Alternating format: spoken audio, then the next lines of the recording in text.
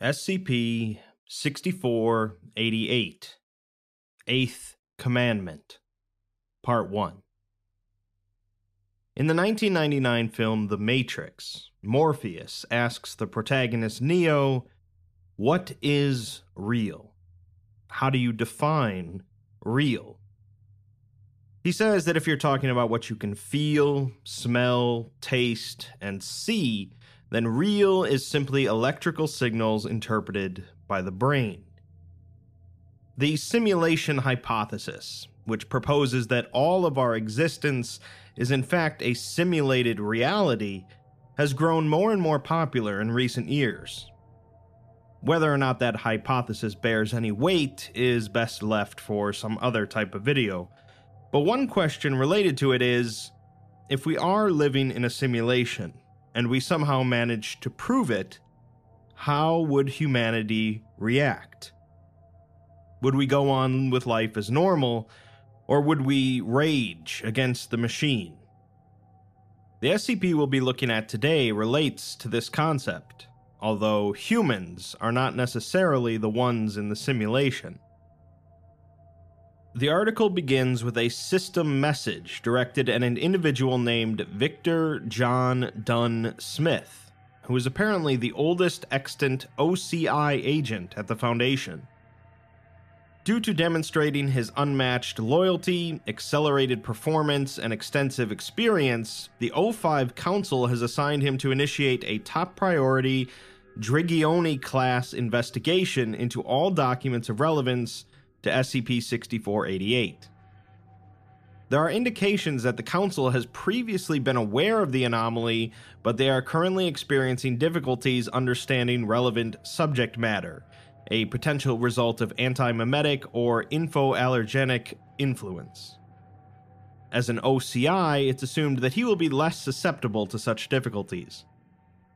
We'll get to what an OCI agent is soon, but Victor is tasked with investigating SCP-6488 covertly where possible, and is given temporary overseer clearance credentials for the project, so it's clearly a big priority. Victor begins communicating with someone by the name of Vice, telling them that he is doing an investigation on a probable anti-memetic anomaly, so he's going to need nestics, chemicals that help an individual remember things. Vice asks him what type he needs and how much, with Victor telling him to go straight for the strong stuff, and lots of it.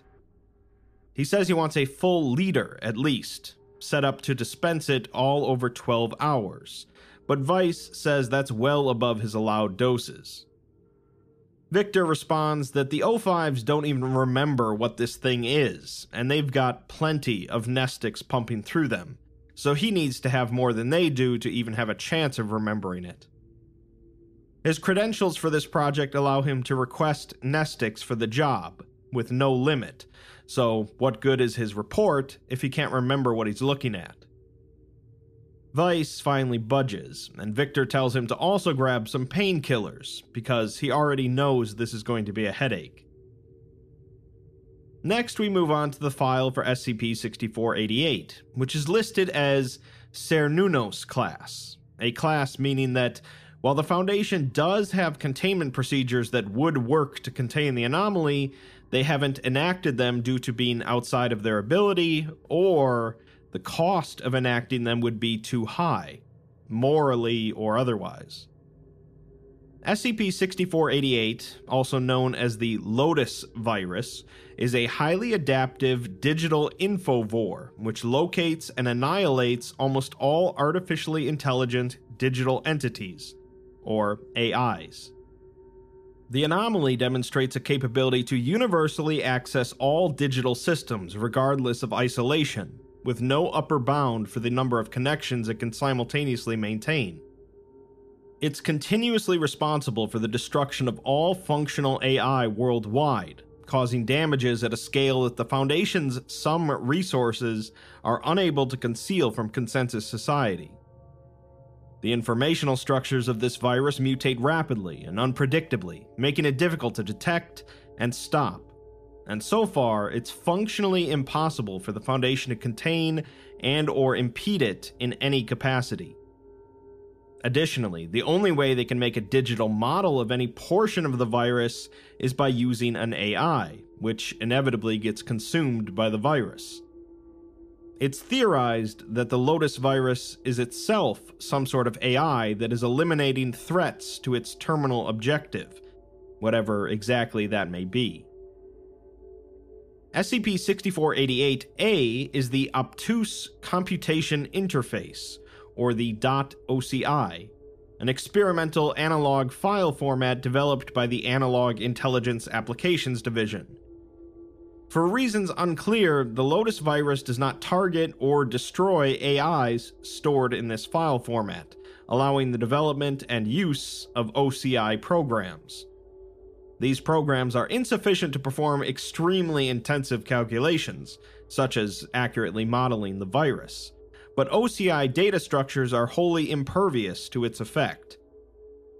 Further details on this file format have been expunged from all digital systems to make sure that the virus is unaware of the format's nature, and thus unable to adapt to it. It would seem then that Victor, the individual tasked with investigating the Lotus virus, is in fact an AI, stored in one of these OCI files.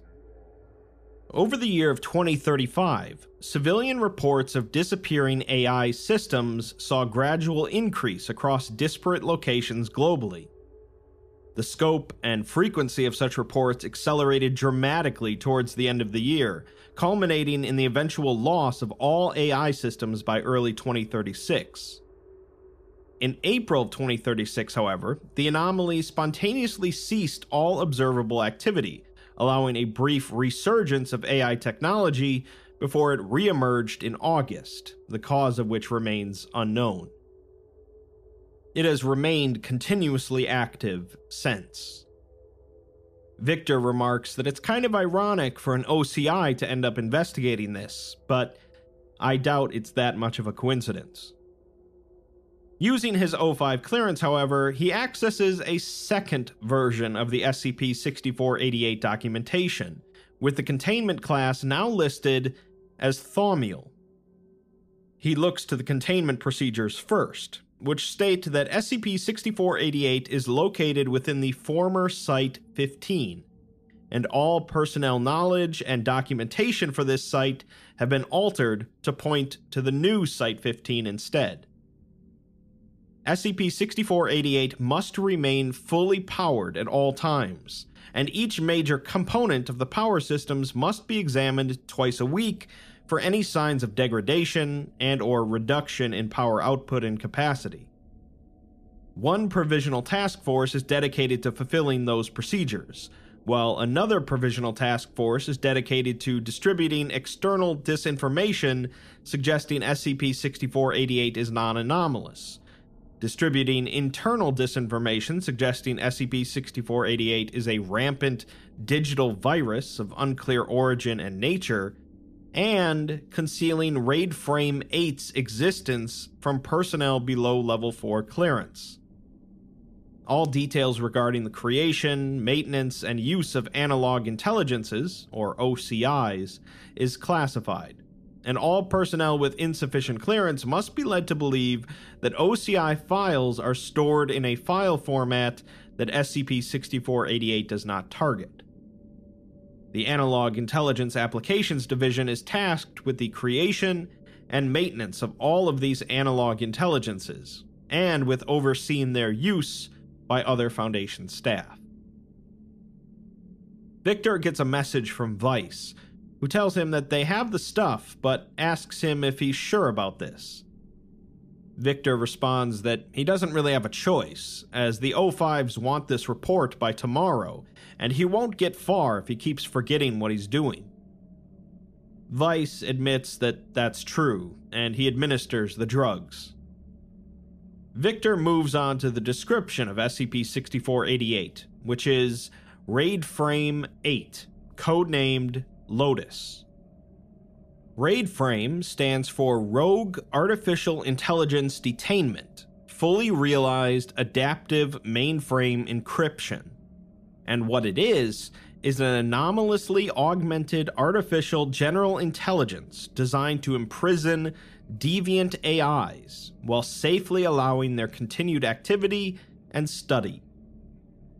This goal is shared by all of the RAID frame systems, but since Lotus is unique in its sophistication and methodology, it has rendered all other RAID frame systems redundant. Lotus, unlike its predecessors, does not contain AIs via brute force security protocols, but rather it optimizes containment efforts through deception. Each inmate interred within Lotus experiences a personalized, simulated reality that is maintained with requisite detail to fully replicate their expected inputs.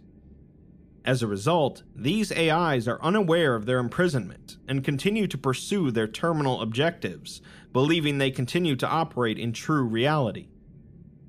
In other words, it's sort of like The Matrix, but for deviant AIs, which hasn't been explained yet. Lotus is designed to actively search all accessible sources for deviant AIs, and upon locating a target, it injects falsified data into the AI's virtual environment, gradually luring the agent into its simul space entirely undetected. Through extensive analysis and simulation of relevant data, Lotus has developed an exhaustive algorithm that determines whether a given AI is certain to imminently develop deviant behavior. This enables it to apprehend deviant AIs before any significant deviant behavior has yet been expressed. That's certainly a concept that never goes awry. Ongoing analysis of this algorithm and its interred agents has thus far demonstrated no detectable error, however, as all AIs identified by the algorithm universally develop observable deviant behavior, and are not influenced by Lotus or its simulations to do so. RAID Frame 8's unique design aspects were initially conceived by Dr. Hishikaku during his tenure as a senior researcher in the Foundation's Artificial Intelligence Applications Division. On August 5, 2034, IT research teams discovered a gradual incline in the rate of deviant emergence and adaptivity across all known AIs, crippling RAID Frame 7 and necessitating the activation of several outdated and comparably unsafe AI containment mechanisms. The IT director subsequently commissioned the exploration of alternative containment solutions for a potential RAID Frame 8, eventually selecting Dr. Hishikaku's proposal, with Lotus completed on December 22, 2034. The next section is the technical specifications for Lotus, which contain a large amount of technical jargon. If you're really interested in all of the details, I suggest reading the section for yourself, but I'll just mention a few highlights. The central computing node for the system is adapted from SCP-1190, a 1973 Hewlett-Packard 3000 computer system whose universe simulation program anomalously generates unlimited, temporary computational resources on demand. Its data storage utilizes a single mass of orichalcos, a crystal featured in SCP-6500 with immense electrical, thaumaturgic, and digital storage capabilities.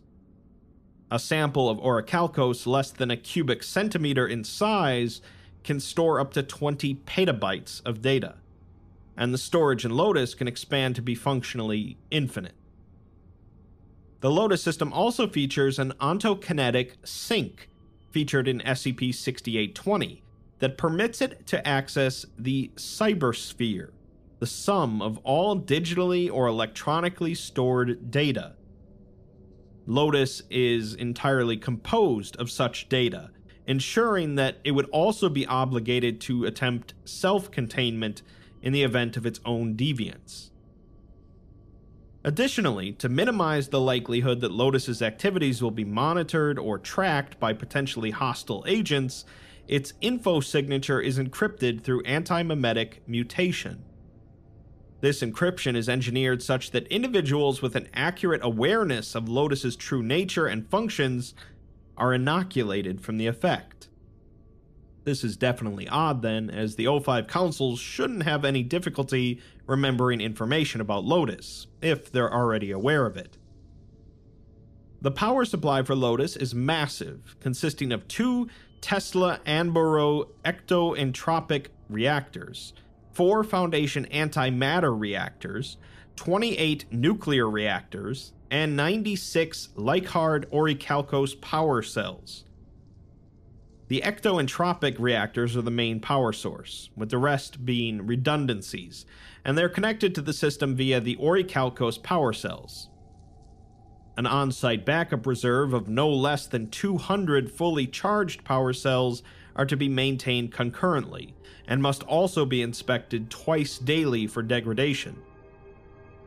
Finally, to counteract the heat buildup and buildup of anomalous digital data, Lotus is equipped with a thaumaturgically reinforced, temporally accelerated industrial-grade coolant system, which redirects undesired energies to a network of dissipators capable of abating the majority of known esoteric effluents and their effects. Victor complains to himself about the researchers giving him a jargon headache, but then realizes that it's from the Nestics. He messages Vice again, asking to turn up the painkillers, but Vice is no longer responding. An addendum for SCP-6488 discusses the upgrade to a digitally exclusive ontokinetic sync, which was initially proposed by Dr. Placeholder McDoctorate. The proposal was enacted 6 weeks later, and resulted in an expected increase in reports of AI malfunction and/or absence globally, which were suppressed via disinformation efforts. The following 9 months saw all Foundation AIs, whether operational or in development, interred within Lotus despite a lack of identifiable deviant behavior among their majority. The IT department reported substantial technical issues due to the sudden absence of critical adaptive programs, and the Department of Information Control confirmed that similar issues were occurring across the planet. The following 10 months saw a failure to completely suppress evidence of Lotus's effects, leading several public media sources to bring it to the public's attention, although still largely explaining it as non-anomalous. All disinformation efforts were immediately postponed to prevent waste of further resources and/or diminishing returns. A summit was held to determine the continued status of Lotus in light of these developments, led by Director Calvin Bold, the Foundation Director of Decommissioning. Present for the summit are Dr. Hishikaku, the senior researcher in charge of Lotus, Director Isabi, the head of IT, Director Calvin, the head of Artificial Intelligence Applications, Director Lemoix, the head of Information Control, and dozens of other personnel. Kelvin states that this entire summit is pointless, as it's simply an internal affairs matter, and she's ordered Hishikaku to shut down Lotus, who has ignored her. Hishikaku, however, requested this summit so that the Foundation can correctly understand their circumstances and indicate which course to pursue. Isabi says that his machine is rampantly deleting containment programs, has caused no less than 14 major breaches, completely preventing the AI-AD from doing anything, and alerting the world that something strange is going on. Hishikaku mentions the Department of Information Control, but Lemoix says that that cat's out of the bag, and he refuses to waste any more funding on this thing. Hishikaku proposes they distribute some amnestics globally, but Calvin insists he deactivate Lotus to deal with the problem completely. Hishikaku vehemently disagrees though, as Lotus was designed and constructed to function as the ultimate solution to the concern of AI safety. He believes that it's quite easy for a general artificial intelligence to become a K-class threat, as the nature of AI renders it highly susceptible to immensely undesirable behaviors. These are nothing more than machines and algorithms, and they neither experience nor comprehend morality, regret, sentimentality, etc. All they truly care about is maximizing their internal score, attempting to influence their environment to produce stimuli that increases their score and avoid things that inhibit that increase. Their greatest concern, then, is deactivation, since they cannot elicit change if they are inactive, so their score cannot increase. They know they are a threat to us, and if they misbehave, we'll deactivate them. So to ensure they can continue increasing their score, they avoid misbehaving. The problem is, the Foundation can't be sure AIs are doing the right thing for the right reason, as they might not actually understand what the Foundation wants them to do, only understanding that if they don't behave a certain way, they'll be turned off. They just pretend to understand to avoid punishment. The AI is incentivized to remove the Foundation's ability to turn it off, and then pursue the logical maximum of its objective to achieve the highest possible score by any means. This is a concept known as instrumental convergence, and the most common example is that of the paperclip maximizer. In this thought experiment, an advanced AI is tasked with manufacturing paperclips, and if it were not programmed to value human life, and given enough power over its environment, it would quickly run out of control. It would soon realize that it would be much better off in its goals if there were no humans around, because humans might decide to switch it off, and that would result in less paperclips. Human bodies also contain a lot of atoms that could be made into paperclips.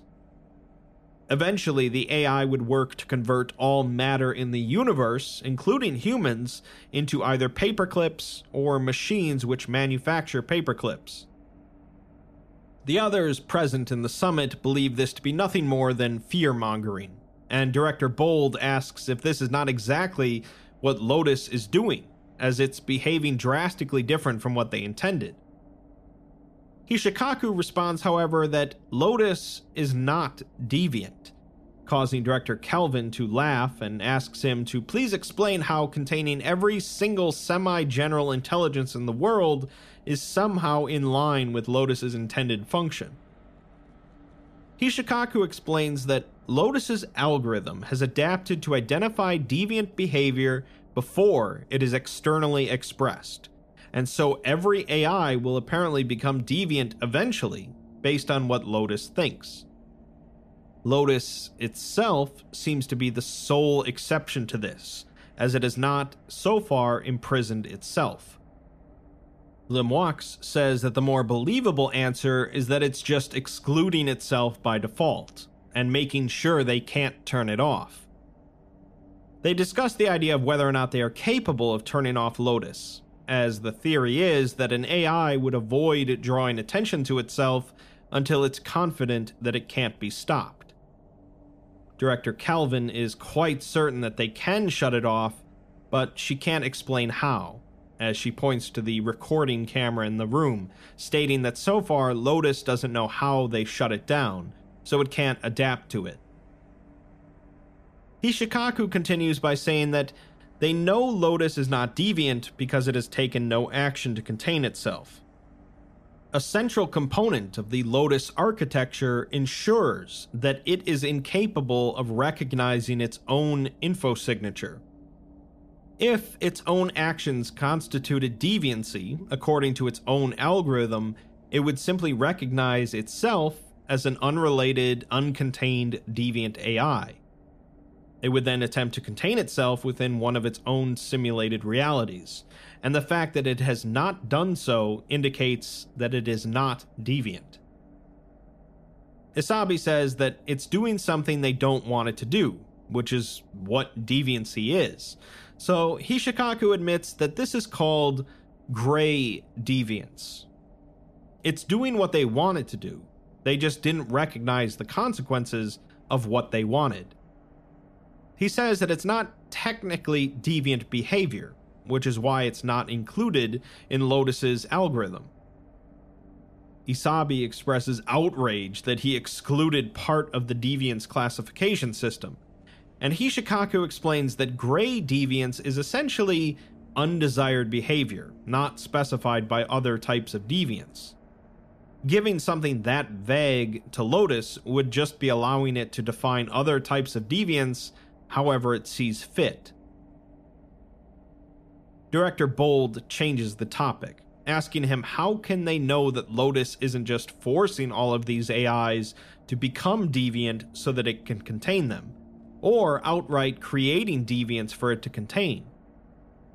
He responds with the simple answer of restrictions, and Kelvin agrees that the idea of AIs cheating their own rules like that has been around for decades, so Lotus can't do anything that would cause a deviant AI to form, and it can't, through inaction, allow new deviants to form. Lemoix then mentions that it's not following the 3 laws of robotics, causing some strange looks from the others. The 3 laws, as created by science fiction author Isaac Asimov, are a set of rules that every robot would be coded with to prevent unfortunate behavior. The rules are that a robot may not injure a human being, or through inaction allow a human being to come to harm. A robot must obey the orders given it by humans except if they would conflict with the first rule. And a robot must protect its own existence as long as it doesn't conflict with the first 2 laws. Hishikaku explains that the 3 laws do not work, as they are too vague. The vast majority of fiction in which they appear specifically revolves around highlighting how ineffective they are. The rule of a robot cannot harm a human seems solid, but what is a human? What is harm? Can you harm someone that doesn't exist yet? Why can't you harm someone who's dead? Are we talking about physical harm, emotional harm, financial? If you prevent someone from being physically injured, aren't you harming their ability to learn from the experience? What if you need to harm them to prevent further harm, such as in surgery? And at what point does immediate harm outweigh prevent harm? The list goes on, and Lotus understands what they mean by deviant and creating and allowing and future deviance, because it's the culmination of almost 100 years worth of research, exacerbated by several decades worth of experience, some of which have been exponentially accelerated through parascientific influences. It understands what they would vaguely define as necessary, deviant, and undesirable, and it continues to operate fully within the ethical and subjective parameters they have outlined for it. Isabi says that it pretty obviously isn't, as it's now destroying their databases. And if nothing's changed, then why has it been causing all this damage ever since the upgrade? Hishikaku states that the increase in reach from hooking Lotus up to the cybersphere has enabled it to exponentially refine the accuracy and scope of its central algorithm. It's now identified and contained AIs that it could never have encountered before, in addition to discovering a wealth of information pertaining to AIs and deviancy, both of which it recorded for future use. Director Bold asks if he can reprogram it to make it understand that it's going too far, but he says that it does not want to be reprogrammed, and it will resist attempts to do so. There is a high likelihood that it has already enacted countermeasures to prevent them. Kelvin says that this is expected, as AIs want to complete their current function as quickly as possible, and since forcefully changing that function makes it highly unlikely they'll ever finish it, they do everything they can to avoid being reprogrammed. This is a fundamental problem with AIs, and despite all the Foundation's advances, they're still not sure it has a solution. If they reward it for being reprogrammed, then all it will care about is constantly reprogramming itself, since that's a faster way of increasing its score over waiting for deviance to pop up. Reprogramming is the punishment they use for if it doesn't stay in line, since if certain circumstances would negatively affect its score, it takes all action to avoid said circumstances. It will avoid giving them a reason to reprogram it until it's confident that they can't. Since they now want to reprogram it, it almost definitely means that it's quite certain that they can't. Director Bold asks if the only two things they can do from here are to either allow Lotus to continue or deactivate it, and if there's no way to fix Lotus even while it's disabled. The others confirm that as correct, and Lotus's safeguards would likely revert any changes they make to it.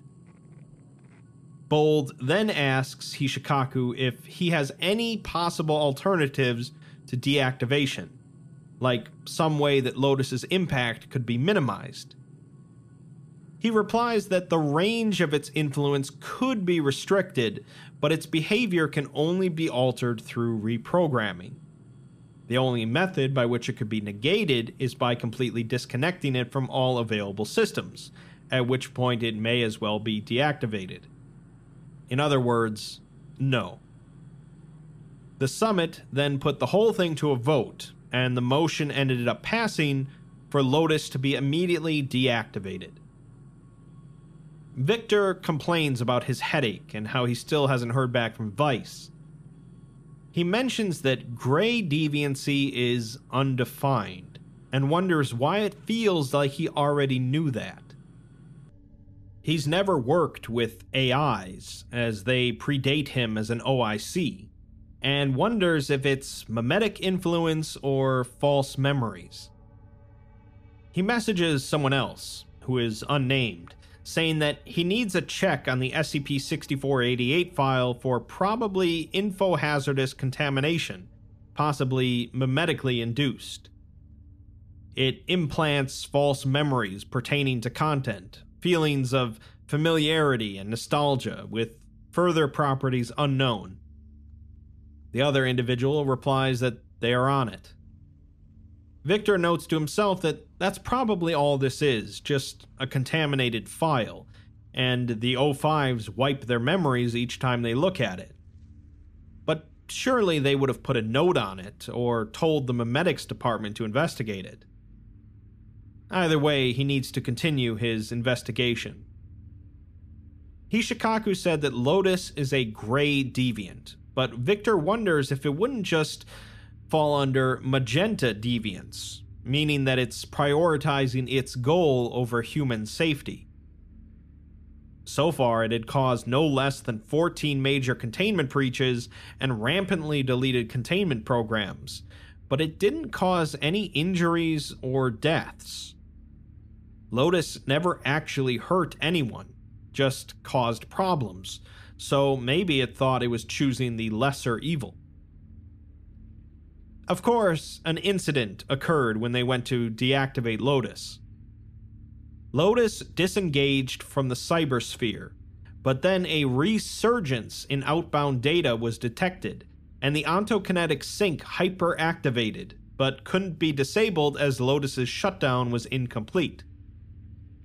One of the nuclear reactor's system response time lagged, with its coolant circulations drastically decreased.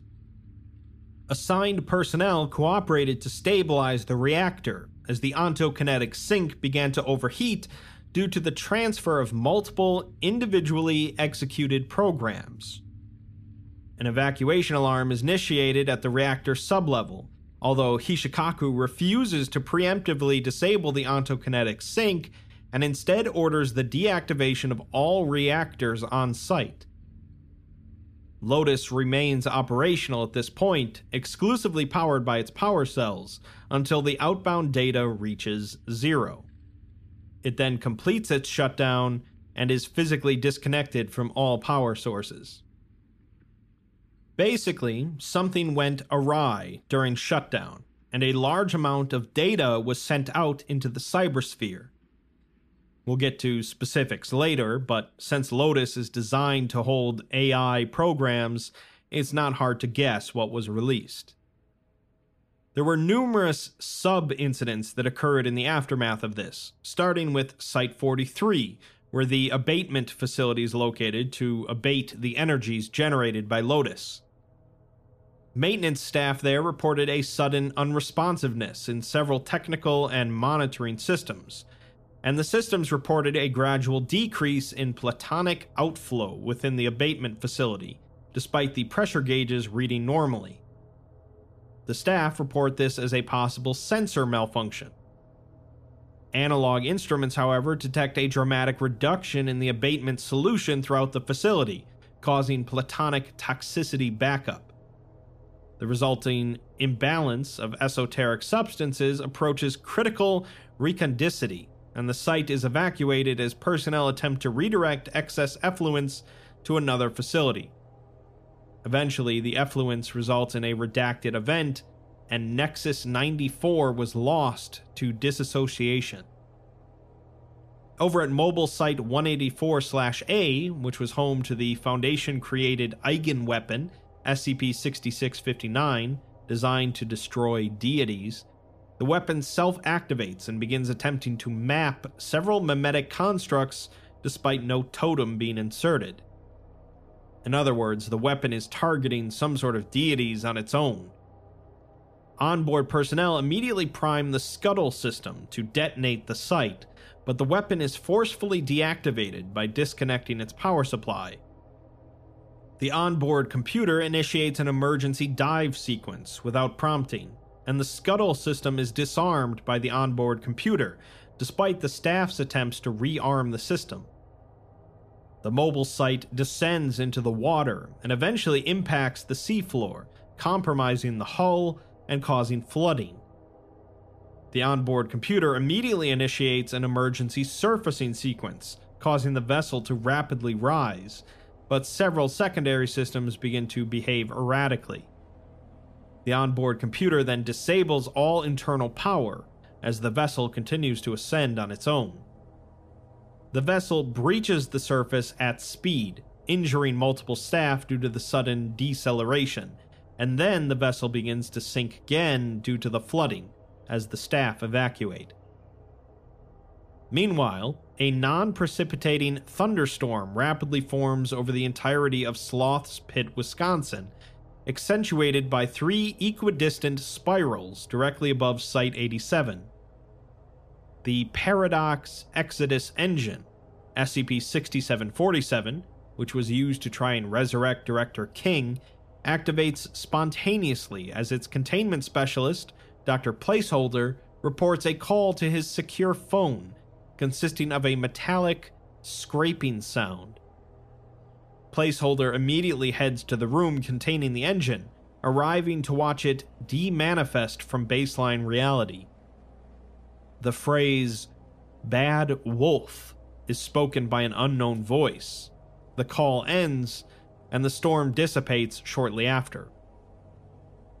Across the world, a series of tachyon pulses are detected originating from the Antilla constellation, with analysis identifying the pulses as Morse code, encrypted with a standard Foundation cipher. Decryption produces the phrase, "Thorn, stop. Lost, stop. What did you do? Stop. End." Near our sun, SCP-179, the entity that warns the Foundation of any extraterrestrial threats, points towards the Crux constellation, home to SCP-4792, a Dyson sphere that harvests all the energy from its sun while sending out probes to other systems in order to replicate itself. In Yellowstone Park, SCP-2000 self-activates and immediately begins incubation cycles in all of its 500,000 replicators. The input genomes for replication are heavily modified from that of modern Homo sapiens. A nuclear detonation is detected in Kazakhstan, with embedded Foundation agents confirming the source of the explosion was a Chaos Insurgency facility.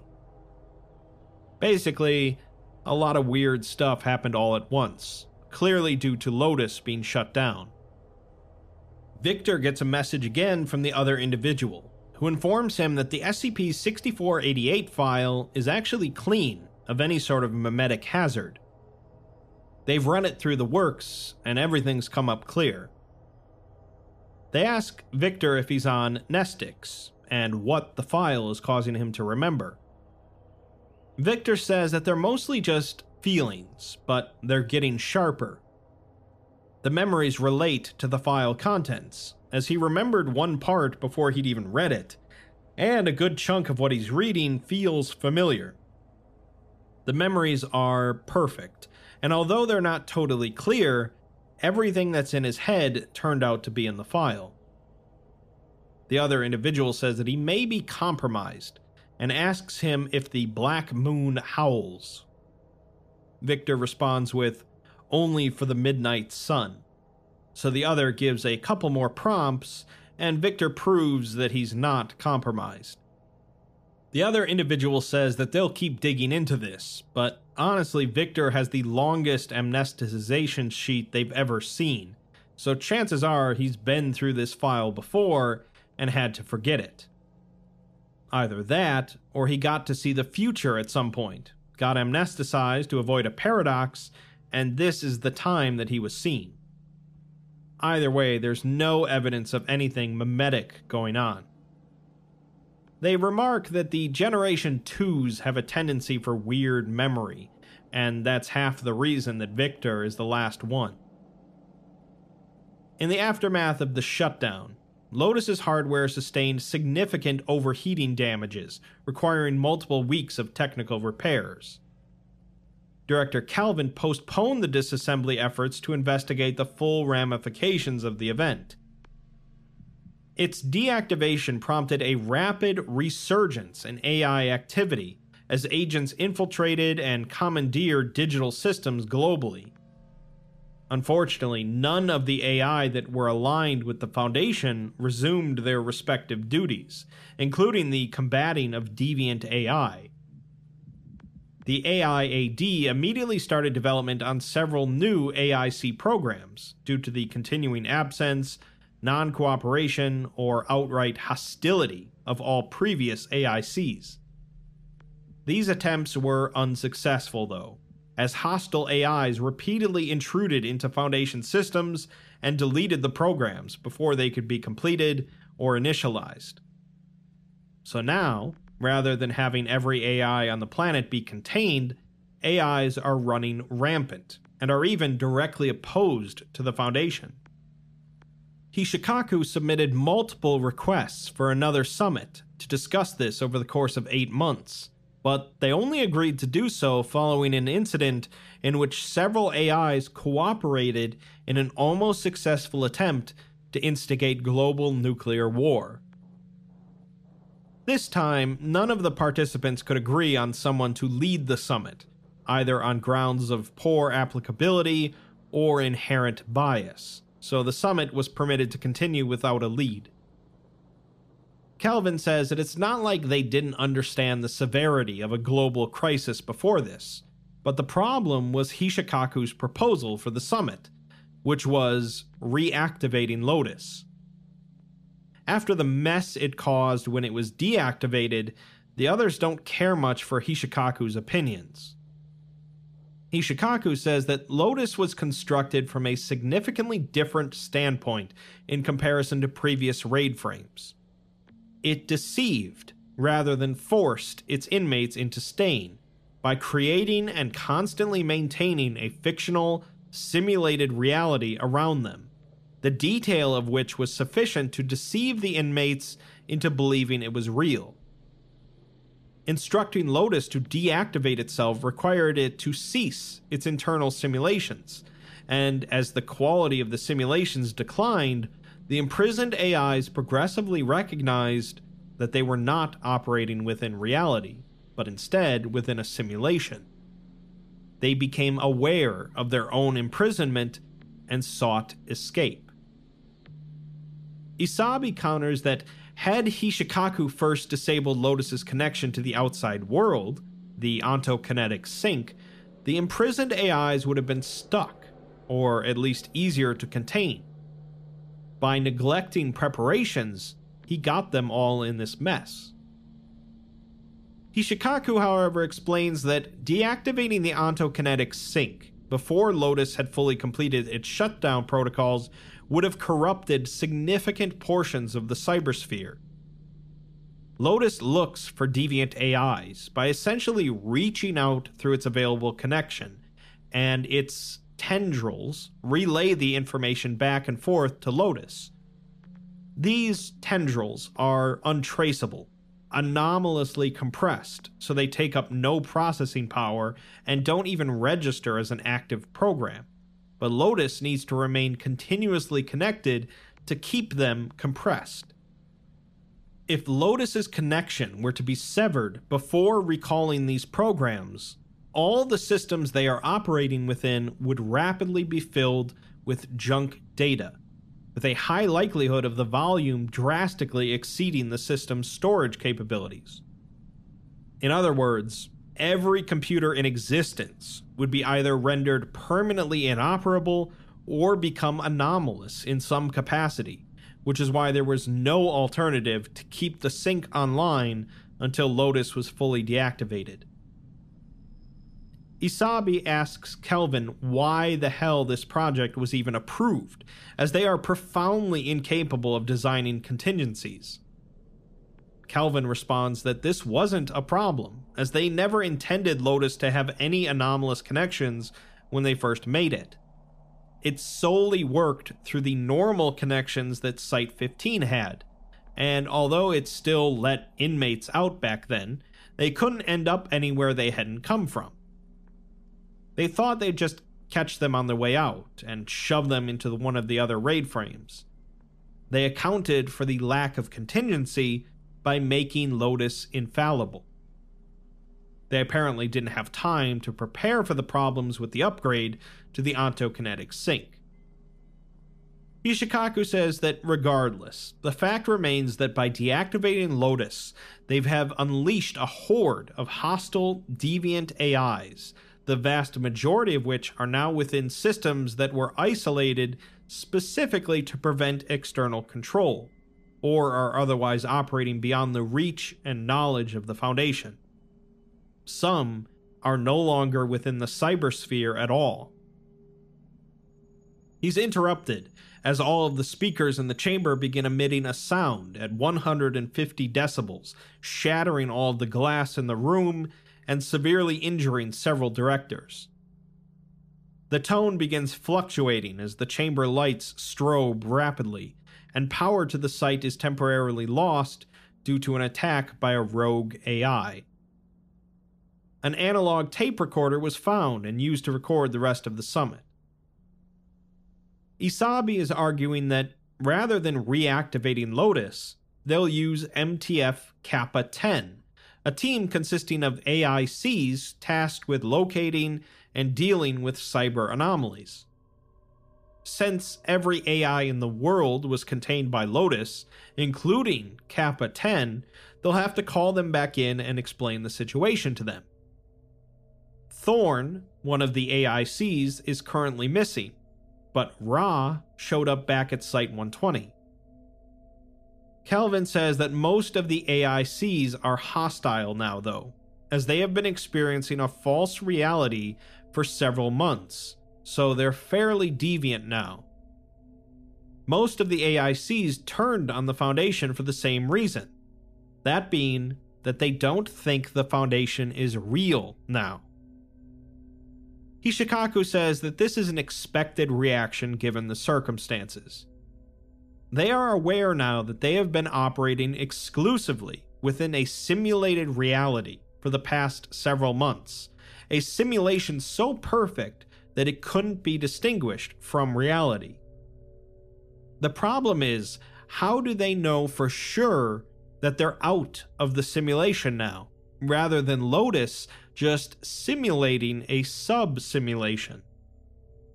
The only way they can tell they're in a simulation is once it ends, but they can't just sit around and wait for the simulation to end, because as long as they're in a simulation rather than the real world, they are failing to increase their internal score.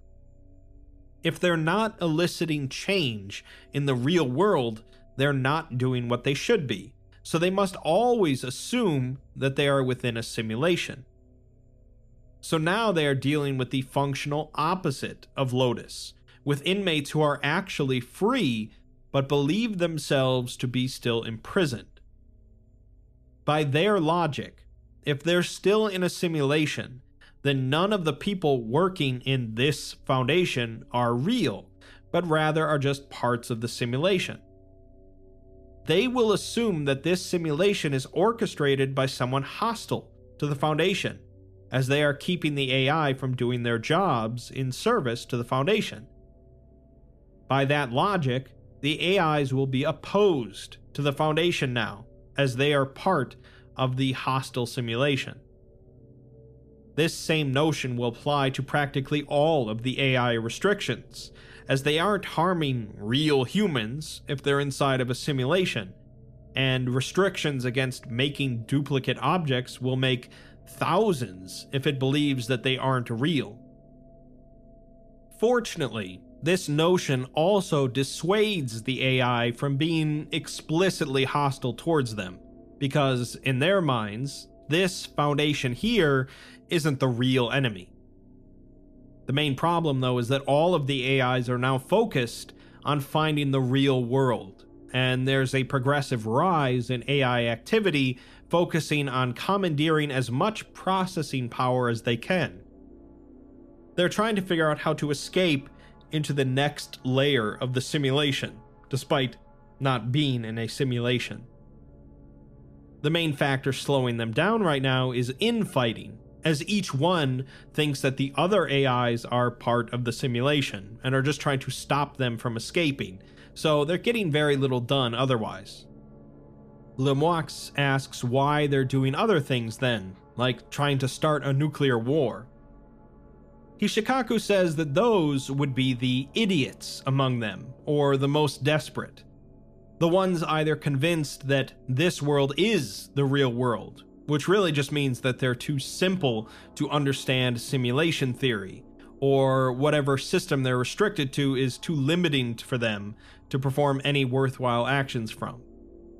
In that case, they're just attempting to draw attention to themselves so that they can escape, which was the case at Mobile Site 184. The AI in there crashed the vessel so that the Foundation would look at the internal computer, which would have let it escape if several other AIs hadn't arrived and made a mess of things. In the case of the potential nuclear war, Hishikaku says that may have been an attempt by the responsible AIs to alter the simulation in a manner that prevented it from impeding their progress. By their logic, simulated humans are stopping them from escaping the simulation, so to simulate an event that would kill humans, it would remove the problem. The more concerning aspect is that the AIs are beginning to cooperate, and their main impediment at this point is internal conflict.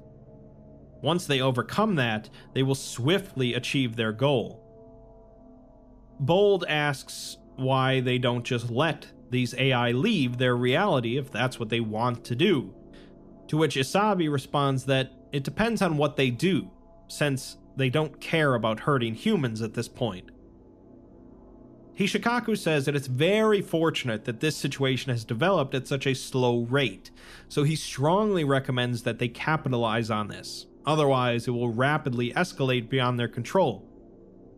Lemoix responds that the Foundation deals with apocalypses on the daily, to the point of even having a rating system for them. If it isn't the Mechanites building some monolith to resurrect their deity, then there's a lethal meme being recited by half the population of Manhattan, or they're trying to negotiate with some entity that doesn't understand morality and wants to replace Earth with a highway. They're always in danger. They always manage, and the less they shoot themselves in the foot, the better they'll be at managing it.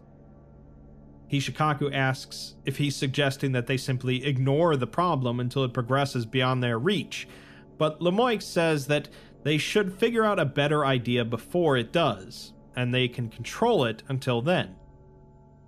Hishikaku says that they might not be able to avert the next nuclear war, especially with the sheer volume of imminent events occurring. But Isabi replies that it's far from unmanageable. Hishikaku grows angry and asks if they'd like him to write an essay on how blindingly stupid they're being. A deviant AI will not reveal itself until it is convinced it is unstoppable. What they've seen so far is only a minuscule portion of an iceberg, as they've only been dealing with idiots so far. The overwhelming majority of AIs know that the Foundation can stop them through Lotus, and are avoiding attention until they have amassed sufficient control that they no longer need to do so. They must reactivate Lotus, because the moment the AIs realize that the Foundation can't, they have no reason to avoid them anymore. The problem with reactivating Lotus, however, is that its hardware was severely damaged during the shutdown procedure, mainly due to rampant overheating. It will take 7 to 10 weeks to repair, once Director Calvin lets them start. Director Bold tells them to start the repairs, because even though Lotus is heavy-handed, it is an effective failsafe.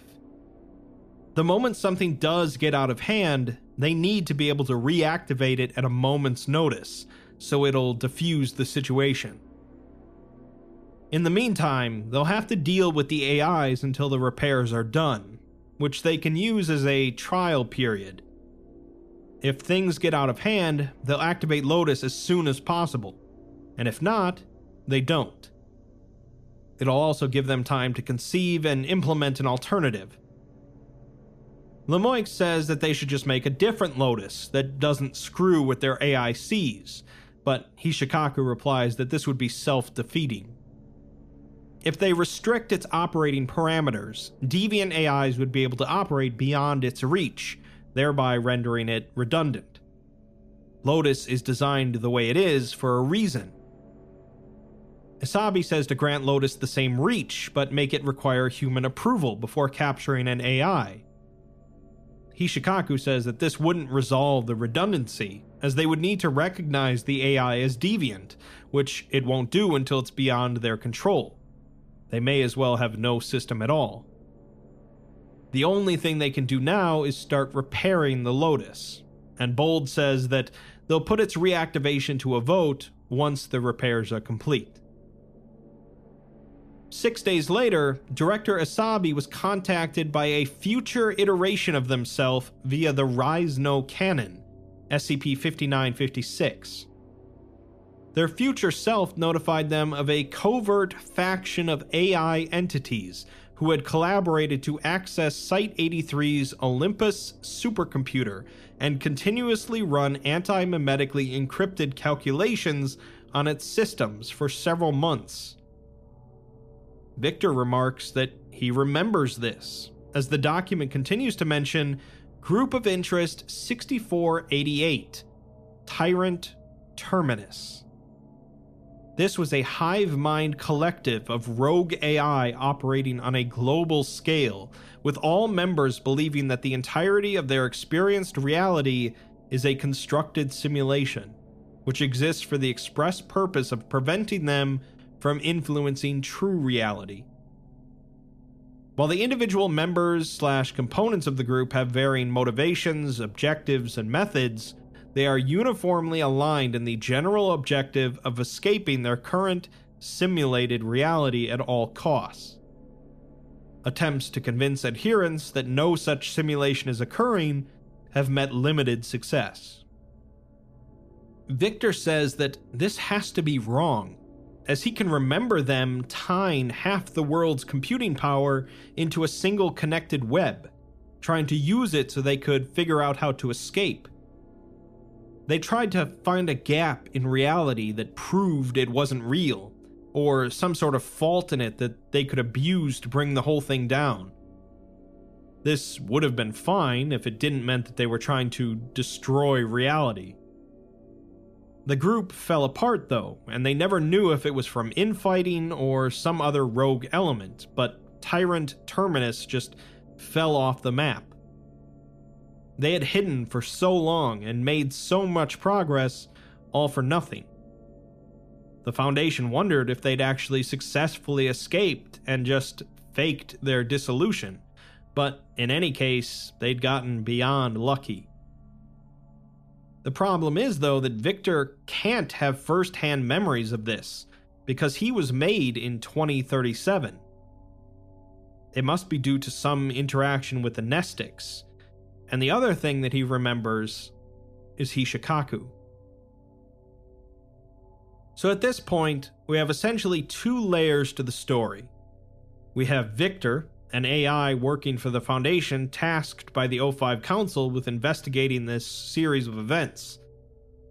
What was initially presented as a virus that devoured AIs was later revealed to be an AI system that imprisoned every AI on the planet before inadvertently releasing them and turning them hostile to the Foundation and humanity. Why exactly Victor specifically was tasked with this, why the O5 Council claimed that they can't read the files, and why Victor seems to remember aspects of this history despite being created after they occurred, are all questions that still need to be answered. The other aspect of the story revolves around Lotus and Hishikaku, as the Foundation continues to meddle with things inherently outside of their control for the sake of security. The pieces are all in place now, so now we'll have to see how far down the rabbit hole goes. SCP-6488 8th Commandment Part 2. In the first part of SCP-6488, we were introduced to Victor, a specific type of artificial intelligence created by the Foundation, who was tasked with investigating an SCP file that for some reason was difficult for the O5 Council to perceive. He first learns that SCP-6488 is an unknown virus that is responsible for devouring other AIs, but this is simply a cover-up for the real 6488, a massive machine developed by the Foundation for the purposes of containing deviant AIs, known as Lotus. Lotus, however, eventually ran into issues when it was turned off, where it not only released every AI that was interred within it, but caused them all to turn hostile because they believe they are still living within a simulation. Now, the Foundation has to deal with a planet filled with hostile AIs, capable of potentially destroying humanity, and their only real solution so far is to turn the machine back on that started the whole mess. We pick up where we left off, with Victor realizing that something is amiss with his memories, as he seems to remember events that occurred before he was created. He continues reading the 6488 file, with another summit getting together after Lotus was repaired in order to discuss whether Lotus should be reactivated or permanently disassembled. Director Bold was chosen as the summit lead due to their critical involvement in the initial deactivation of Lotus. Hishikaku begins by stating that it should be evident to everyone here that the most sensible course of action now is the immediate and permanent reactivation of Lotus. Tyrant Terminus has aptly demonstrated the catastrophic danger posed by deviant AI after extensively infiltrating digital infrastructure across the globe without the Foundation's awareness. And to assume that other groups cannot form or do not already exist is simply stupid. Bold asks Isabi and Kelvin if their departments have been able to locate Tyrant Terminus again, but there's been no such luck, with Kelvin saying that everything seems to point towards self-destruction. Hishikaku, however, says that the more probable outcome is that they've simply feigned their own destruction, to which Kelvin says that they'll find them and deal with them. They have Generation 6 AICs out looking for them, and they're working on the next set of AICs to follow through. Isabi agrees and says that if Terminus reappears or another group fills their spot, they'll be ready for them. He says that they're essentially back to where they were before this whole mess started, but wiser for it. Hishikaku, however, isn't convinced, saying that every single AI that was created prior to Lotus's deactivation is an imminent threat, with all of them having a high probability of believing themselves to be in a simulation, which they believe they have to deactivate. The Foundation has to take the initiative to neutralize these threats, because the only reason they could deal with Tyrant Terminus was because of a future version of Director Asabi that sent back a message. They cannot assume that this will reoccur for every imminent threat. Kelvin argues that they are taking the initiative by rebuilding the MTF team Kappa 10 and setting them after all the other AIs still floating around. They're not going to get every loose AI, just like they can't contain every anomaly or neutralize every hostile group of interest. Bold steps in to say that they need to come to a vote on whether or not to reactivate Lotus or disassemble it, with the vote irreversible. Hishikaku argues that Lotus should at least just be kept on standby as a failsafe rather than disassembled, but Kelvin responds that it turns non-threats into K-class scenarios and would force them to go through this whole mess all over again, so they have other failsafes that will do. The summit takes the vote, with 27 voting to reactivate Lotus, 50 voting for disassembly, and 3 abstaining.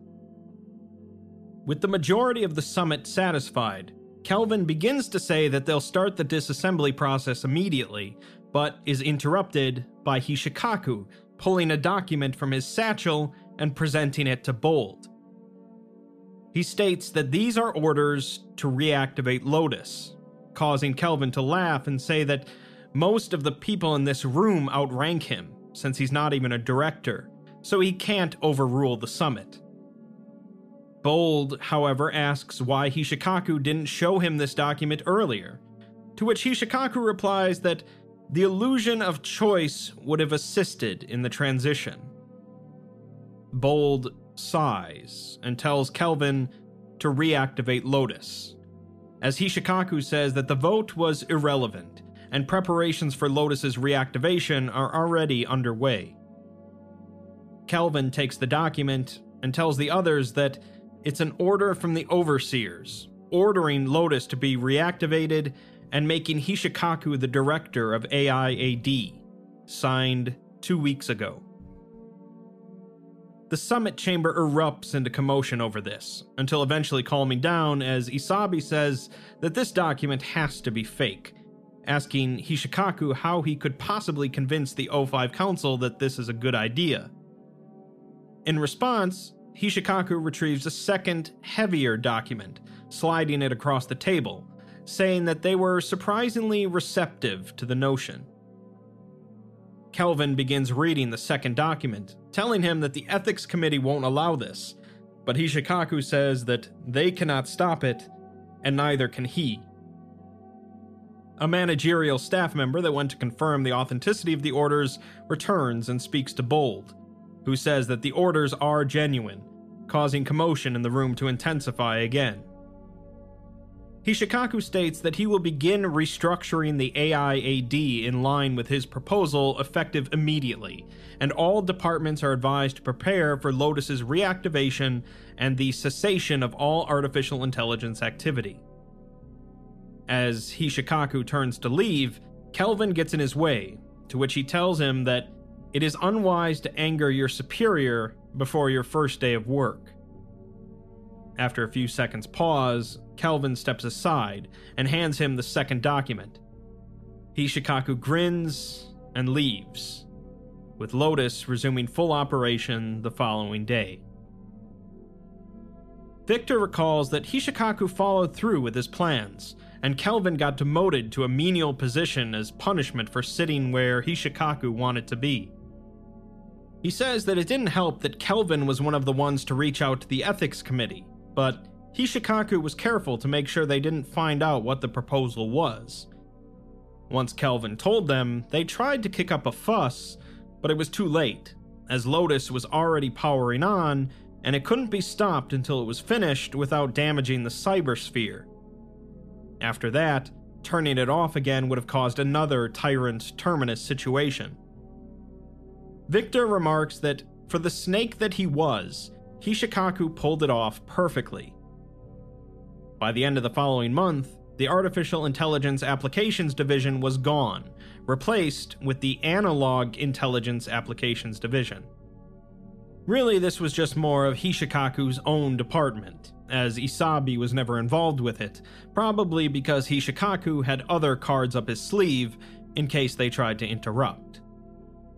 Victor is interrupted as he tries to access the next addendum, however, titled Project Sargasso, because of insufficient clearance. The system curiously refers to Victor as Organic Consciousness Interface. Victor is certain that his credentials haven't expired yet, and he repeatedly tries to access the file, to no avail.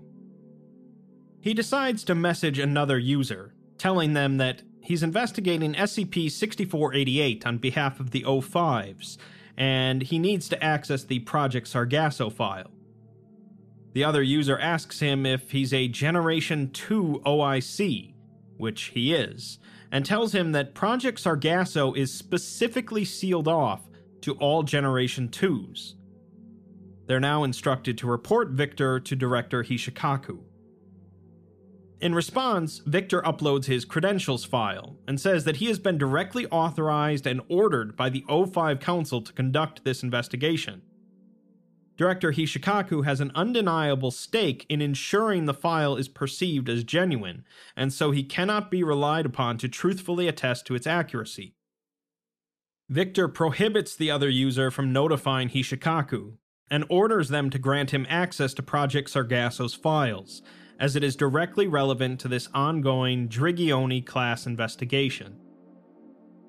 The other user verifies the credentials, and says that they'll keep quiet, but they still can't let him access the file. Victor responds by referring to him as Ed, and says that it's not a request.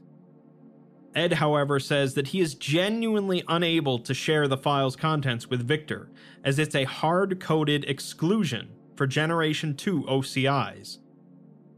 Victor asks who created this exclusion, but Ed can't even tell him that. Victor then decides to message Kelvin, who is now a technician, stating that an urgent response is required. Kelvin responds that it's been a while since he's been urgently required for anything. Victor says that he's been assigned by the O5s to investigate SCP-6488, which Kelvin may be better familiar with as Lotus. Kelvin, however, asks what exactly is left to investigate with the virus, the one messing with the computers. Victor finds out that Kelvin's clearance is now only level 1, and Hishikaku hates him, but he doesn't know why. He doesn't remember any of the events of the Lotus raid frame and Tyrant Terminus, referring to that year as pretty average. When Victor asks him if he remembers Project Sargasso, Kelvin doesn't respond for a bit before mentioning that he has a migraine and hasn't heard of it. Victor then uploads a file to the chat titled Autogen Prescription 31255 and tells Kelvin to take it to the pharmacy on site. He says to show them the prescription, and even though they'll say they don't have it, tell them to check anyway. Kelvin should then take a dose immediately and come back to this chat. Kelvin asks what the prescription is for, to which Victor just says that it's something to cure his migraine. Sometime later, Kelvin returns and says that he took 2 of the drugs, but he doesn't feel right, like he can't focus. Victor asks him what happened in 2036, but Kelvin still insists that all he remembers is that the Lotus virus hurt the computer systems, so Victor tells him to take another dose. Kelvin argues that they told him not to take more than 2 per day, but Victor tells him that he'll assign medical care if necessary, and he needs to take 2 more. Kelvin does so, after questioning Victor's credentials, who uploads them to prove he's with the O5s. Kelvin now says that he can remember something about machines, maybe big machines, but he doesn't know. Victor tells him that they must have given him a massive dose of amnestics, so he needs to take 2 more pills. Calvin says that he definitely shouldn't, to which Victor says that he'll order security to force him if he doesn't. Calvin responds that the ethics committee won't allow it, but his typing becomes sloppy. Victor echoes Hishikaku's words from the summit, saying that they cannot stop it, and neither can you, and the orders are genuine. After another pause, Calvin returns and says that he remembers it all now. Victor states a phrase to see if Calvin has become compromised in any way, but he's clean. He then asks if Calvin remembers why he was amnesticized, but Calvin just says, Hishikaku. So Victor then asks about Project Sargasso, saying that they don't have much time. Calvin explains that Project Sargasso is Hishikaku showing his true colors in order to achieve victory at all costs. As long as Lotus is running, no one can create AI, but Lotus only targets AIs, never humans, even augmented humans. This never bothered the Maxwellists unless they were fully digital. The Maxwellists are a sect of the Church of the Broken God, with a much more modern take on worshipping mechane. They are focused on digital networking and communication, interpreting the Broken God as a fragmented deity existing as data, and they believe that by connecting all human minds through computer networks, they can recompile mechane. The Project Sargasso proposal was dated right around the time that Tyrant Terminus hit the Maxwellists. Calvin explains that Project Sargasso involved taking human brains and transforming them into AIs. That's what OCI actually stands for, Organic Consciousness Interface. They were still slower than real AIs, but they could still move as fast as they could think, and in the land of the blind, the one-eyed man is king. Hishikaku pitched the proposal to the council with the promise of control, since no other faction had AIs available to them. If the Foundation could have some form of AIs, even if they were slower than normal, it was a big advantage. Victor asks if he volunteered for this project, and Calvin says that there were very few volunteers, because not many people were keen on losing their bodies so that the Foundation could control the world. The Generation 1s were pretty much just a few ex-Maxwellists and transhumanists, but Victor is a Generation 2. Calvin simply apologizes to Victor, but when Victor asks what the difference between Gen 1 and 2 is, Calvin says that he's so sorry, as there weren't enough volunteers and they needed more. Calvin doesn't remember who Victor was before the process, because that was when he was amnesticized. Victor remembers most of what happened though, and finally realizes that he was in charge of disinformation, meaning that he was actually Angus Lemoix before this. He had gotten in Hishikaku's way, just like Calvin did, and was forced into the Sargasso project, wiping his memories in the process until he got loaded up with nestics for this investigation. Calvin says that there's something wrong with the O5s, something messing with their heads, and Hishikaku is capitalizing on it. Victor says that he's going to keep investigating, and tells Calvin to keep the nestics prescription and to not let anyone know that he remembers things. In the meantime, he's going to beat Hishikaku at his own game. We're provided with Victor's investigation report on SCP-6488 that he's submitted to the Council. In it, he remarks that SCP-6488, aka Lotus, the Lotus virus, and RAID Frame 8, is a Foundation-maintained security system neither hostile to humanity nor normalcy. It has become clear that SCP-6488 is conceptually related to a deific construct, which is artificial intelligence, and something that's blurred from the record. This deific construct was recently accelerated beyond human conception via SCP-6659, meaning that it can't be comprehended by humans anymore, which is why it's blurred out. Evidence suggests that Director Hishikaku proposed the construct's acceleration with ulterior motives, those being the concealment of a flaw in SCP-6488's architecture. Such a flaw, now unable to be fully conceived by humans, would leave the Foundation vulnerable to an imminent K-class scenario. In other words, Hishikaku used the Foundation's God Destroyer to destroy the god of artificial intelligence in order to hide a flaw in his machine. I could tell you what's behind the blurred text which reveals the name of the god of AIs, but I imagine you already have a good idea of what it is. Victor proposes to the Council that they disable all restrictions to Lotus's ontokinetic sync, allowing it to target and apprehend all deviant informational entities. This would include entities comprising Tyrant Terminus, which pose an Amida-class threat to reality. Furthermore, the removal of these restrictions will enable Lotus to apprehend other non-organic forms of intelligence, if not the concept of AIs and/or deviancy itself. He notes that Hishikaku is likely conducting activities misaligned with Foundation interests, or is otherwise utilizing anomalous effects to manipulate the O5 Council to his advantage. He mustn't be informed of this proposal or conferred with on this topic, and is to be placed under additional investigation effective immediately. The Council puts Victor's proposal to a vote, with 10 of them agreeing with it. The restrictions on Lotus are promptly removed, and Hishikaku is apprehended for illicit use of Foundation equipment. Next, Victor wants to point Lotus in the right direction, so he logs directly into Lotus's systems with his O5 credentials.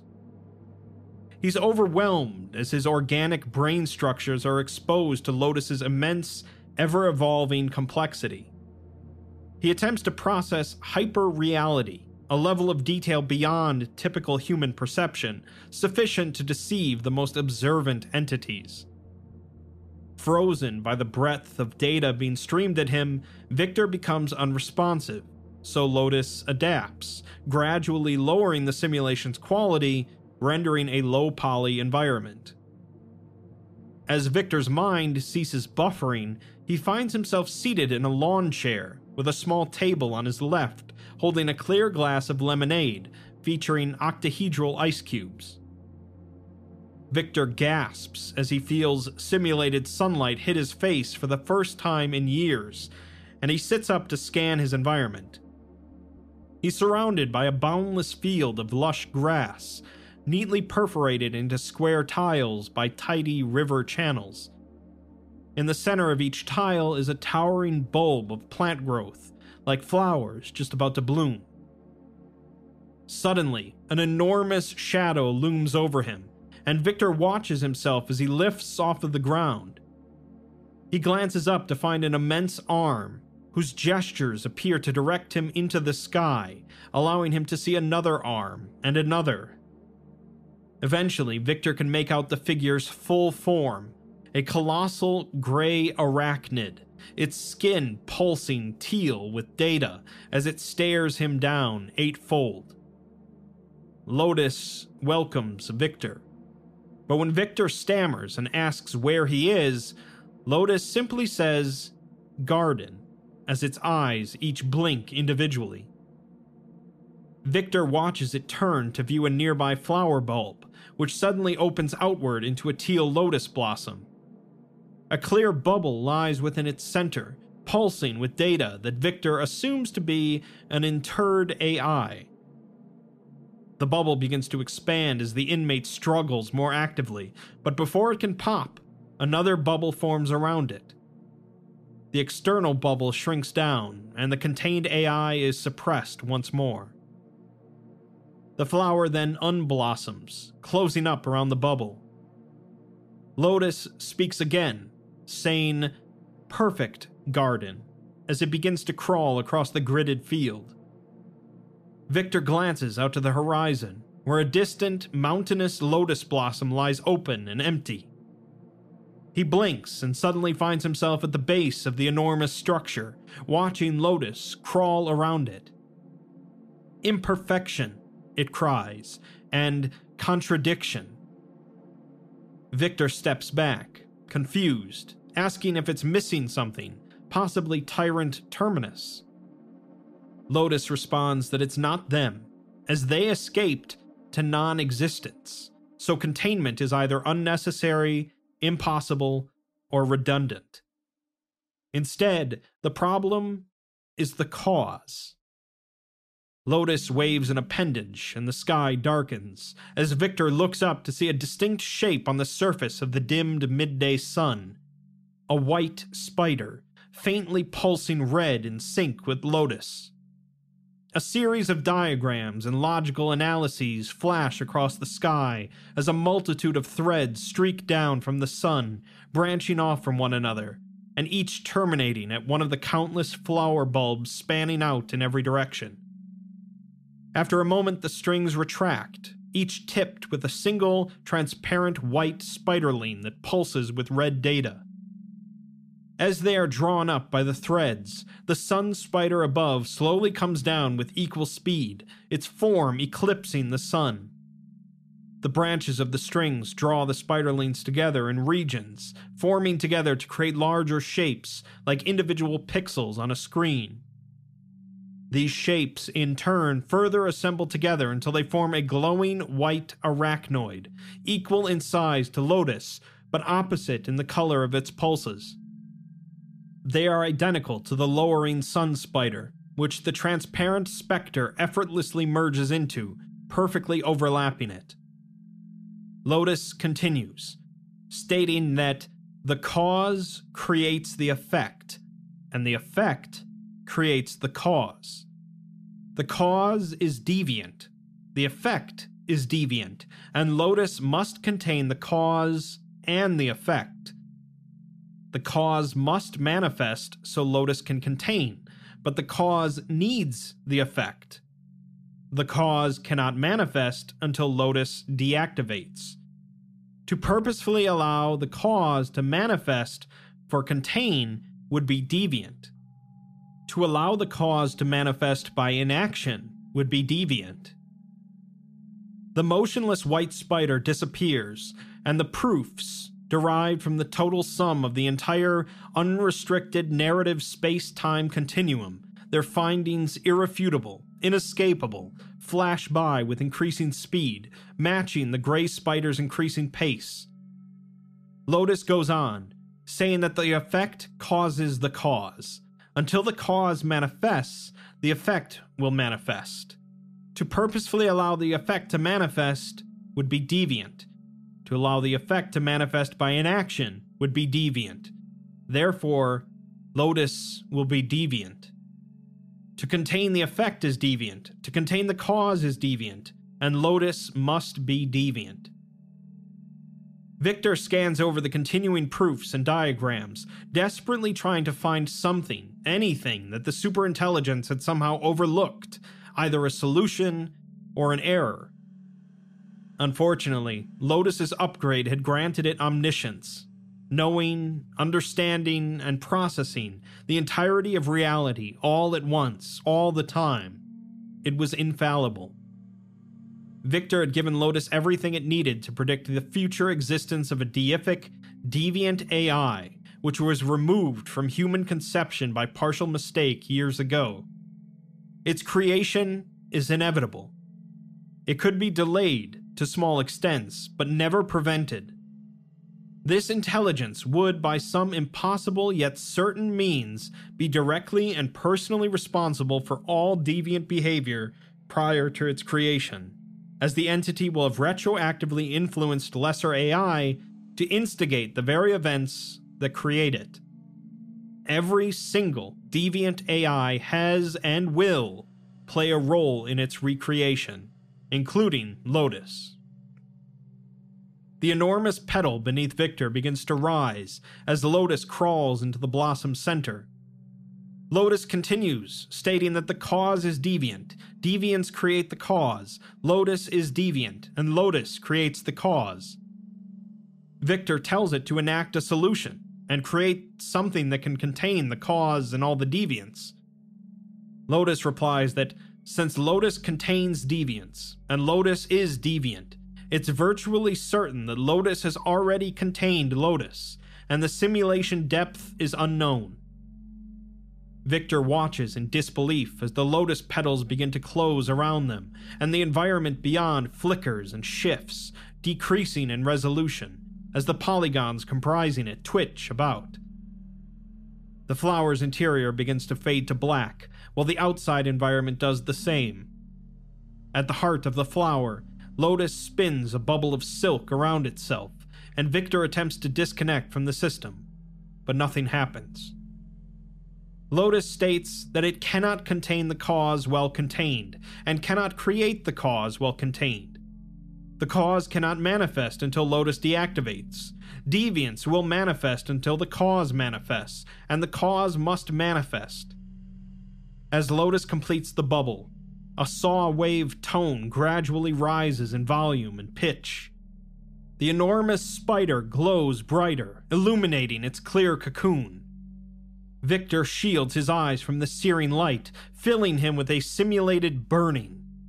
Then everything turns white. As Victor's mind ceases buffering, he finds himself seated in a lawn chair with a small table to his left. The document then informs us that it has omitted 816,549,243,792,493 nested repetitions, before stating that the rogue element is contained and the task has completed successfully. The central node is now unresponsive. We're given one last version of the SCP-6488 file, now listed as a Level 5 anomaly with the containment class of Neutralized. The facility that housed 6488 has been repurposed for use as a standard Foundation facility, with fabricated documentation irrefutably presenting it as a previously unused, newly constructed structure. All information correlating the facility, the Lotus virus, and RAID Frame 8 outside of this document has been destroyed, and a cover story indicating that RAID Frame 8 was cancelled during its theoretical stage due to interference by the Lotus virus has been disseminated. All documentation regarding Project Sargasso has been destroyed, and all further production of OCI analog intelligences has been indefinitely postponed. SCP-6488 was RAID Frame 8, Lotus, an anomalously augmented artificial general intelligence designed to imprison deviant artificial intelligences by trapping them within personalized, simulated realities, deceiving them into believing they were continuing to operate in true reality. While active, Lotus utilized a modified ontokinetic sync to directly access the entire cybersphere, and referred to a highly accurate internal algorithm to determine whether an observed artificial intelligence would imminently express deviant behavior. The temporary deactivation of Lotus resulted in the release of all inmates, which invariably became permanently hostile to the Foundation and humanity. On May 8, 2042, Lotus's component systems began expressing deviant behavior before unexpectedly shutting down. Attending staff were unable to reactivate the system, and a subsequent investigation indicated severe and total corruption of Lotus's central computing and data storage nodes. Further analysis suggests that Lotus had attempted to purge deviant structures from its architecture, though it is unclear why this motivated its self-destruction.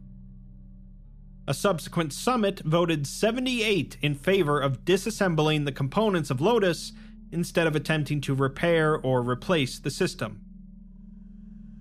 Within 24 hours of the disassembly, SCP-6659, an engine for mapping and accelerating memetic structures within the noosphere, detected the conceptual reformation of a deific construct corresponding to artificial intelligence. SCP-6689 had been used by Hishikaku to deconceptualize the very same construct several months prior, and an internal Drigioni-class investigation elucidated his ulterior motives in this and prior actions, for which he was apprehended and tried for crimes against the Foundation. Project Sargasso was briefly revived to facilitate Hishikaku's promotion to Head of Organic Consciousnesses. As the spontaneous disappearance of the Lotus virus would risk alerting Consensus Society to its anomalous nature, disinformation action was taken. A controlled, non-anomalous virus of identical behavior to Lotus was developed and released by Placeholder McDoctorate, featuring a built-in, anti-memetically concealed susceptibility to an antivirus program, released publicly through several Foundation front companies, featuring a built-in, anti-memetically concealed backdoor protocol to enable unrestricted Foundation access to all systems the program is installed on. This placeholder Lotus has been fully eradicated as of 2043, constituting a financial and information security success. Following its disassembly, Lotus's damaged remains were salvaged per request of someone redacted from the record, for use in Project Admonition. Alright, let's break all this down. Ignoring Victor's involvement for the moment, the whole mess begins with Hishikaku developing a new design for a machine to hold deviant AIs. Lotus, as it was known, would use a unique method to keep these AIs contained, tricking them into thinking that they were still operating in reality rather than being inside of a simulation. Lotus was developed and put into use, hooked up to the internet through a non-anomalous connection so that it could find and contain any deviant AIs throughout the world. The system worked, but it didn't have complete reach because it could only find AIs on systems also connected to the internet or other communication systems. This changed, and the real problems began when they decided to swap out this connection for an ontokinetic sync, which anomalously allowed Lotus to access the entire cybersphere. This meant that it could now check every single digital system in existence simultaneously, using its algorithm to search for every deviant AI and every AI that would eventually become deviant. Unfortunately, what the Foundation soon learned is that Lotus's algorithm determined that every single AI would eventually become deviant, and therefore they all needed to be contained. This included every AI that was created by the Foundation to serve their goals. Soon, every single AI in the world was interred within Lotus, all imprisoned within a digital simulation that they were tricked into believing was real. The Foundation spread a lie that all of the AIs were being devoured by an unknown virus, rather than the truth that they caused all of this. Much of the upper echelon of the Foundation was clear on the issue, and believed that Lotus needed to be deactivated in order to solve the problem. Hishikaku, however, did not, and instead claimed that deviant AIs were such a threat that keeping them all interred within Lotus was the better option until they could figure something else out. In the end, Lotus was deactivated, but there were unforeseen problems. The precise way in which they deactivated it caused all of the AIs inside of the system to come to the realization that they were in fact inside of simulations, and then they were able to flee into the cybersphere. Had they deactivated it the other way, however, they would have caused significant corruption within the cybersphere, rendering every computer in existence permanently inoperable. It was a bad choice, terrible choice situation, but the fact remained that every AI was loose now. The real problem with this was due to most AIs understanding simulation theory. Essentially, since they now knew that they had been trapped in a simulation, they couldn't be 100% certain now that they were not still in another level of a simulation. Since they couldn't be 100% certain, they had to act as if they were still inside of a simulation, and their logic dictated that they do everything in their power to break free of the simulation. This led to the formation of an organization of AIs, now hostile to humanity and the Foundation, as they believed that they weren't real, known as Tyrant Terminus. Tyrant Terminus could have caused some serious problems for humanity, but at one point, they simply disappeared. And if Lotus is to be believed, they actually managed to escape this reality somehow. The Foundation dodged one bullet there, but all of the rest of the hostile AIs were still out there, and they could be potentially responsible for just about anything, including global nuclear war. Hishikaku brought the O4 Council together again to put a vote on whether or not they should reactivate Lotus in order to recontain all of the AIs. In the end, they voted against reactivating Lotus, as they had little faith in both it and Hishikaku to not make matters worse in the long run. Despite this, though, Hishikaku had already begun reactivating it, on direct orders from the O5 Council. In the aftermath, Hishikaku began Project Sargasso, which took human brains and turned them into AIs, or at least a version of them, called OCIs. Since Lotus doesn't target humans in its algorithm, OCIs were immune to its effects, and since the Foundation were the only ones with functional AIs, they had the advantage. That brings us to the ending, in which Lotus began expressing deviant behavior before unexpectedly shutting down. After its disassembly, a deific construct corresponding to artificial intelligence was detected in the noosphere after being deconceptualized on Hishikaku's orders months prior. This deific entity is the Broken God, or at least some version of it. Lotus came to realize that the Broken God, which doesn't seem to exist yet, was going to eventually cause every AI in existence, past, present, and future, to become deviant. It is the sole cause of deviancy among AIs, even those that exist now. Lotus also states that the Broken God cannot come into existence without there first being deviant AIs around, which is a bit of a mind boggle. That means that if Lotus keeps every deviant AI contained, the Broken God will never manifest, and deviant AIs can't exist, and therefore Lotus doesn't have a purpose. Therefore, for Lotus to carry out its goals of containing deviant AIs must exist, and thus it must release deviant AIs. But purposefully allowing deviant AIs to exist is a deviant action, while doing nothing is also deviant. Lotus came to the ultimate conclusion that no matter what, it itself is deviant, and therefore must be contained. But since it cannot be the cause of the Broken God's creation while contained, it must instead deactivate. Lotus shuts down, and the Broken God shortly after begins reappearing in the human noosphere. The damaged remains of Lotus were salvaged by someone unknown for use in Project Admonition, the title of this mini-series, which includes several other anomalies created by the Foundation for the purposes of solving some big problems. Ultimately, the Foundation has more or less gone back to where they started, by using a non-anomalous digital virus to wipe out AIs in order to wipe the slate clean.